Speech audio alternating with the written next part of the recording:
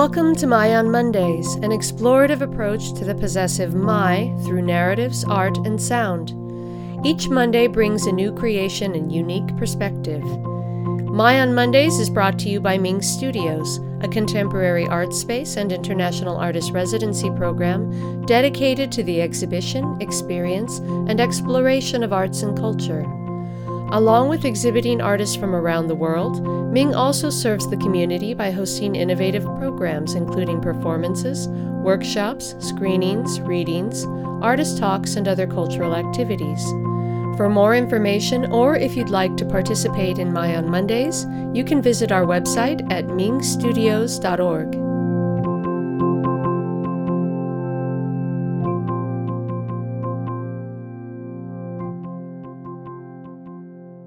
Hello and welcome to another episode of My on Mondays. Today's featured piece is by Jodine Revere. Jodine is an Idaho actor and writer and a regular contributor to Ming Studios programming. Her first reading at Ming in 2019 became the springboard for her one-woman show, The Persistent Guest. This darkly humorous story of her trifecta of cancer experiences, less than desirable relationships, and life philosophy premieres at Boise Contemporary Theater in January of 2022. In addition to her work on stage, in film, and readings of her personal essays, she's been part of 2 migration theory site-specific productions, S5 and Small Matters. You can listen to her earlier contribution to My on Mondays in Episode 8, My Getaway. Her piece today is titled My First Look Through a Pervy Lens. My first glimpse through a pervy lens. Ironically, it was the summer of '69 when she had her first Playboy exposure. She was 9. It was at the house of a girl she went to Jefferson Elementary School with on the Boise Bench above Ann Morrison Park. A quiet, wide street, no traffic, nice houses, an old money kind of neighborhood.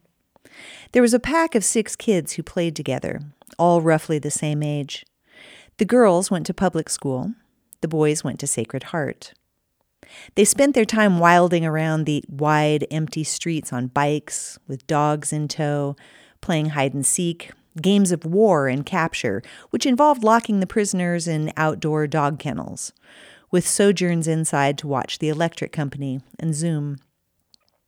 Drinking Kool-Aid from psychedelically colored spun aluminum tumblers that made your teeth hurt, and consuming questionable processed food like snacks, Cheese Whiz, Ritz crackers. On this particular day, there were adults in the house as well, laughing too loudly in the chartreuse and gold velvet formal dining room, cloaked in a blue-green Benson and Hedges haze, sipping room-temperature Ernest and Julio Gallo and enjoying the upscale, adults-only, classic French onion soup dip with Ruffles potato chips fare. The children had the run of the family room in the basement.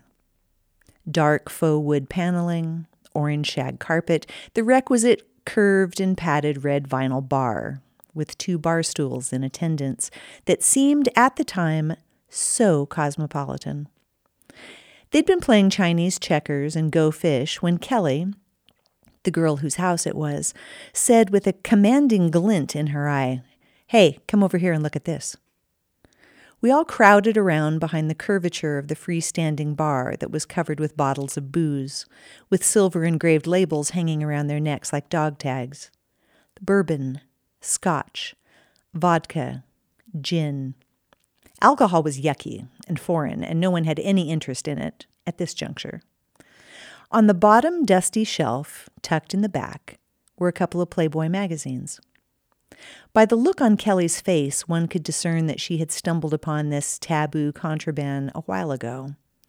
She knew there was some weird power in this discovery, but it was nothing more than an abstract feeling, her being 9 years old. She opened it to the centerfold, impossible not to do, as that is where the staples are, and they are placed there to help you waste no time by accidentally reading an interview or a short story. The red herrings placed within its pages to legitimize its presence in a family home. No, I only get it for the articles. The boys cackled and hooted, twitching spastically, jumping up and down. knowing they had something forbidden and adult in their clutches. An image that opened the door on a heretofore untapped emotion. No one knew what it was, but it was undeniably powerful in its scope. Kelly rolled her eyes. "It's my dad's. It's so gross." Her voice sounded strained, her smile too exaggerated and phony as if she might accidentally cry instead of laugh. She shrugged her shoulders after the big reveal. "Hey, let's go do something else." After a couple of minutes of tittering, pun intended, the boys lost interest and spun off like a pack of hyperactive squirrels in their Garanimals Bobby Brady striped shirts and rasping wide whale tan corduroys to set up the Hot Wheels track and crash cars. The girl was alone downstairs behind the bar. She took another heart-pounding, surreptitious peek at the beautiful woman caged between the staples. Her freshly formed 9-year-old brain and body were confused, overwhelmed. This woman, her name was Jenny. It said so in her profile. She loved her dog and pizza and the beach. Just like her, they were so much alike. But Jenny was old, 18, and beautiful like a princess. Long, honey blonde hair, wide, Bambi-eyed, long-lashed gaze. Mouth full, lips slightly parted, perfect, luminous skin, and she was naked. Naked except for a sheer, untied peignoir blouse masquerading as clothing. She was standing in a doorway, sunlight streaming in behind her, the Vaseline lens making everything soft, fuzzy, celestial. She was not human.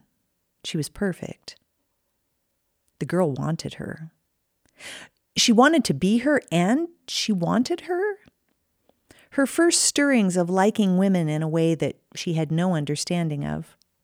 She had no idea what that pulse in her white cotton underwear was, the flutter of her heart, the quiver in her stomach.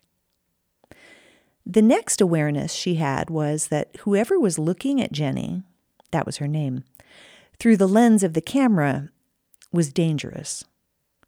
There was a sense that they wanted to hurt her, that they were spying on her, that they wanted to trick or embarrass her like they were taking a picture of her going to the bathroom and she didn't know it.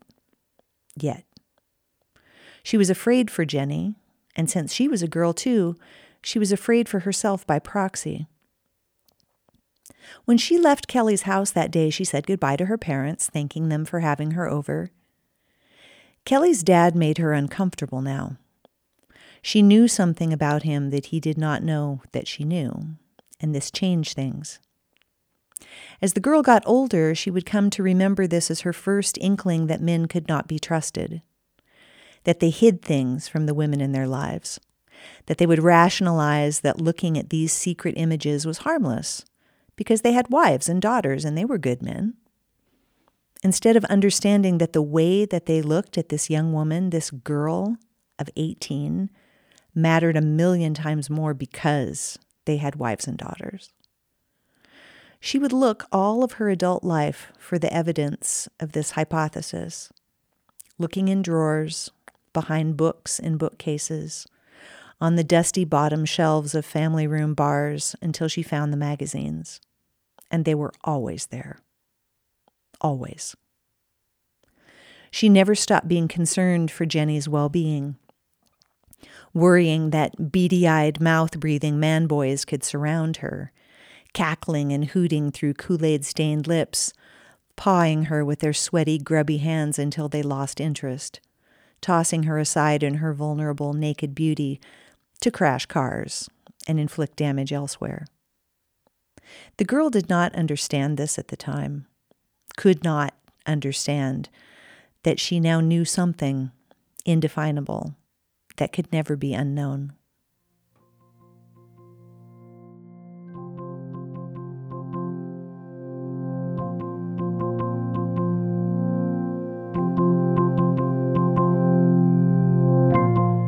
Thanks for tuning in today. We look forward to bringing you more episodes of My on Mondays in the weeks to come. Stay tuned.